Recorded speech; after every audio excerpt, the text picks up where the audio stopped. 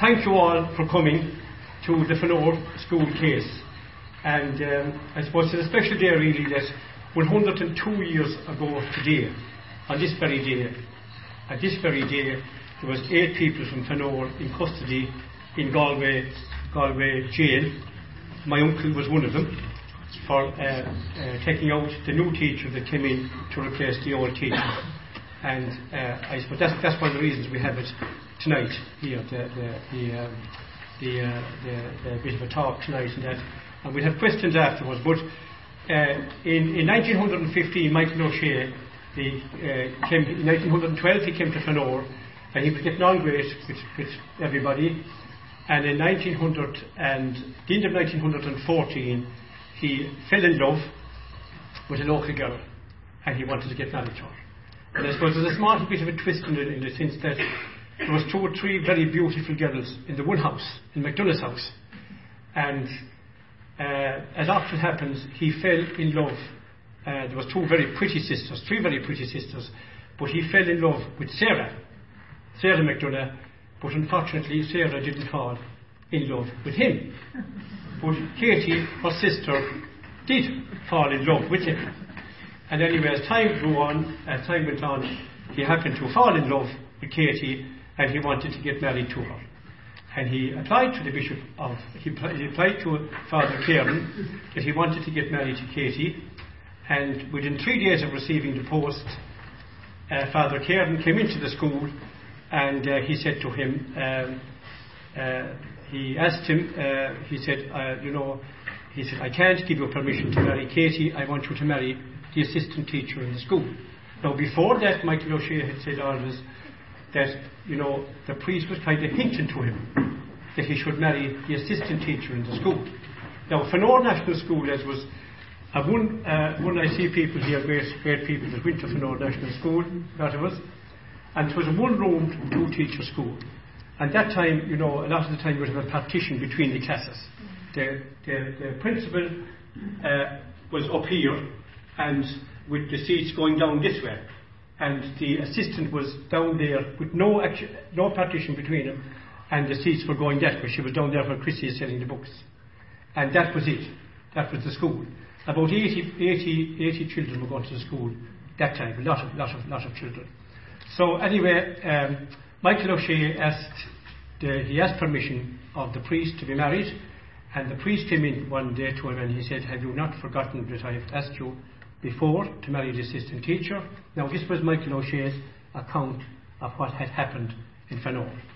So Michael O'Shea said he pitched them to hell. He pitched the Father Cairn to hell, and he said, "Look, I want to marry Katie." He says, "I'm not marrying the assistant teacher." So there and then the priest went down to the assistant teacher's scribbling copybook. He wrote on it a 3 months notice of dismissal, and as Michael O'Shea said, he threw it at me and walked out the door. Michael O'Shea was dismissed from his post. That was roughly about September of 1940. And then Michael O'Shea started to fight back. He wrote to the Bishop of Galway asking him for his protection of the Minute Resolution, which was that no priest could fire a teacher without getting the permission of his bishop. And he hadn't got permission from the bishop. But nevertheless, the bishop stood by his priest and he fired O'Shea. So today, 102 years ago, the new teacher was appointed, and he was Garrod O'Lee from Killannon in County Galway. And he made his way to Fanore, and as Brendan O'Hare says in his book for the guide to what was the begrudger's guide to politics, he certainly wasn't offered the freedom of Fanore when he arrived. Now I see here people, so anyway, he arrived in the morning, and the priest arrived and to get the keys of the school off of O'Shea. So Michael O'Shea was there at half past 9 in the morning, and the priest asked him, he said, "Hand over the keys to the school, you're no longer the teacher here." And O'Shea said, no, this is my school, he says, "I'm not giving you the keys." So the priest turned to his driver who had him taken out in the horse and trap, and he said, "Go out to the trap for the key." So your man went out anyway, and he brought in a sledgehammer. That was the key. And the priest there and then broke down the door and put in a old Ollie to teach in the school. And about 3/4 of an hour after, and there's relations here, the Clares from the Scanner and my uncle Paddy Droney, they went over and they pulled out the new teacher and they half murdered him. Were it not for the intervention of the RIC officer, they probably would have murdered him. There was war broke out in Fanore on that day. So the people, which was unusual, 95% of the people stood by the teacher, and they sent their kids to the residence to be taught the following day. And the priest and the bishop absolutely went off the head because the people kicked against them. And what was slightly worse than that, and you'll see it here in the clip in the film now in a few minutes, what was slightly worse than that, when Michael O'Shea, that time confirmation was every 3 years, and when Michael O'Shea brought his pupils into Ballyvaughan, which is in the parish of Fanore, or Fanore in the parish of Ballyvaughan, the bishop stood in the altar, Bishop O'Dea from Kilfanora, stood in the altar, and he said, I won't be giving any sacrament to anybody from the illegal school in Fanore, he said. So there was a man there from Benella, I didn't name him on the book, and I won't name him now either, but he had 2 sons for confirmation, and he went up to the bishop, he faced up the bishop in the altar in Ballyvaughan with a horsewhip, and he had a go at him above the altar in Ballyvaughan. This is the truth, this is the gospel fact. And he says, Tanaman Beale, he says to his 2 sons, Mick and Dan, come on, he said, and he turned to the bishop and he said, you can keep your commandments. And it might be that those lads were never confirmed, because by the time they were in 6th, at that time we even had 7 class in Fanore. So by the time confirmation came around again, they would be gone. Now that was Michael O'Shea's story. And that, I grew up with that in Fanore, and I'm sure the Fanore people who were here grew up with it as well. Until 2000, until the year 2000. And I went into the, just down here in the Falls Hotel, across the way from us, and the INTO brought Michael's 2 daughters, Kay and Rita, to present them with a momentum in honour of their father. And I went that time into the archives in Galway to know would they open them up to me. And the first question was no, there wasn't a hope, you know. Anyway, there happened to be a cup of tea going in the place, and your man foolishly enough said to me, fatal error on his part, would you like a cup of tea? So I said, sure, God wouldn't be grand. Anyway, he was very interested. He was a lifeboat enthusiast, and when I told him I was involved with the lifeboats, he said, look, come up Wednesday, I'm going to show you to the archives. So when I opened up the archives, I found a whole different story why the church said they sacked him. So there was 2 different stories. The church said they sacked him because he was drinking in the place, and that he was keeping the worst company in Fanore, which was with some of my own people, and I see more people here than not looking at anybody. The worst company in Fanore, and that he was kissing a lot of women. He was courting a lot of women. Now this is what the church said. This is what the church said. That that was his downfall. And it had nothing whatsoever got to do with he being asked. He was never asked to marry the assistant teacher. And the assistant teacher, and I got a note from her inside in the files that there was never a question of he asking her. And I suppose Delia was assistant, Delia Leonard from Lisbrine and Kilbeck and Clean Galway. And she was a lovely person. She was an old-fashioned teacher, you know, an old-fashioned young person. And I remember asking Jack Corbett, he was one of the nicest people I ever met, up in Kilbeck, and he was next door neighbour of us. And I said, Jack, did she ever get married? And Jack had a lovely South Galway. No, he said, she wanted to marry in type, he said to me. So I said, how would you know that, Jack? I'd know I'd be looking at her, he said. But anyway, that was the story. That was the story that the church.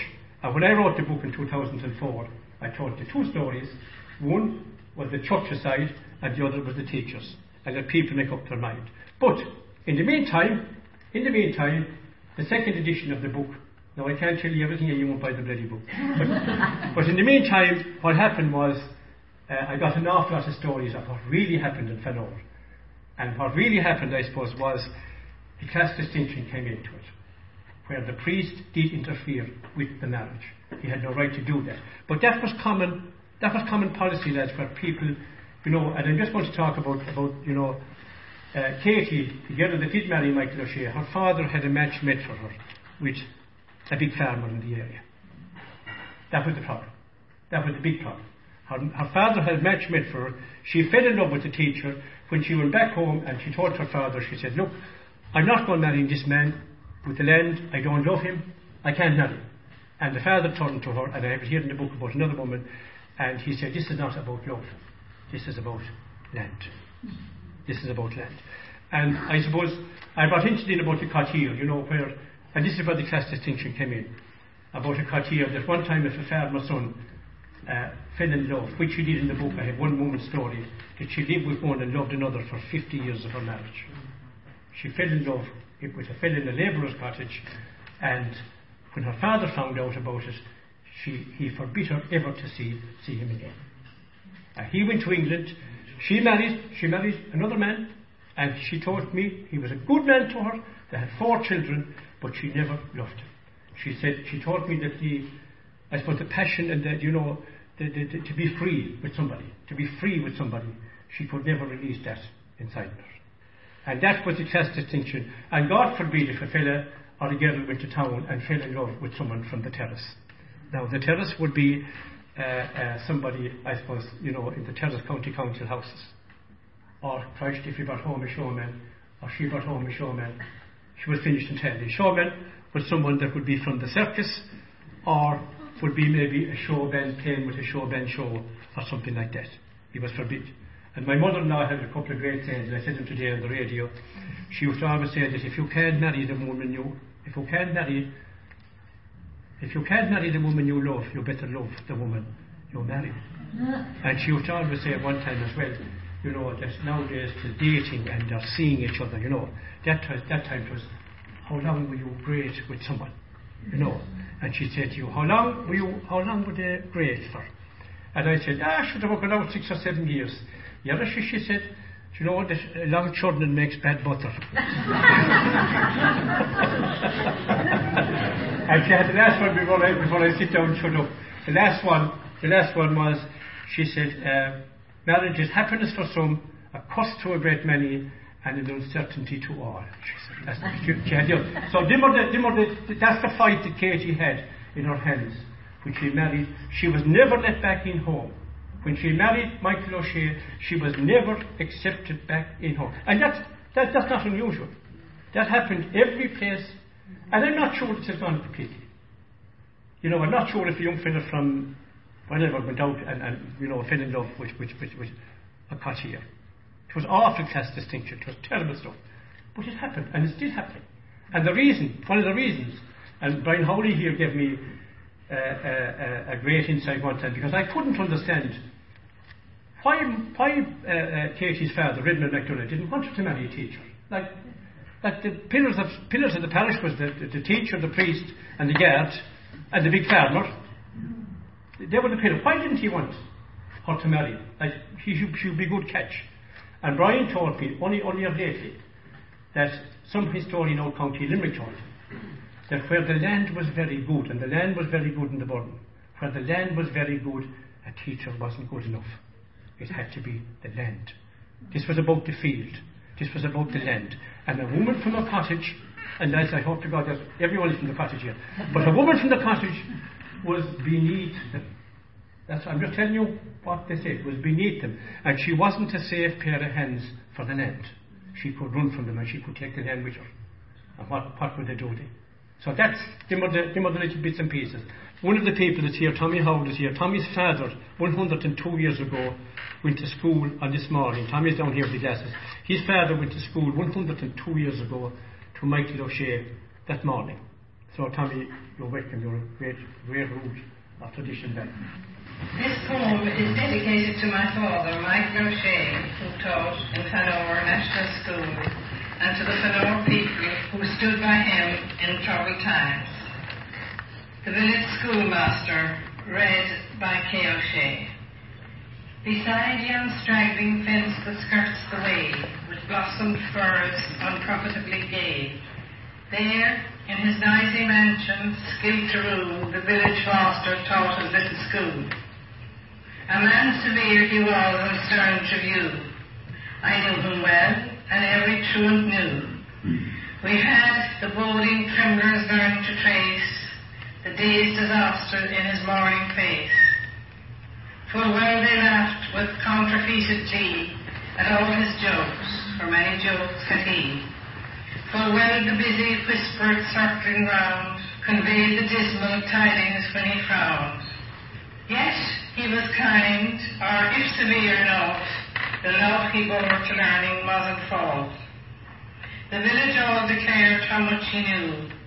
'Twas certain he could write and cipher too. Lands he could measure, terms and tide presage, and even the story ran that he could gauge.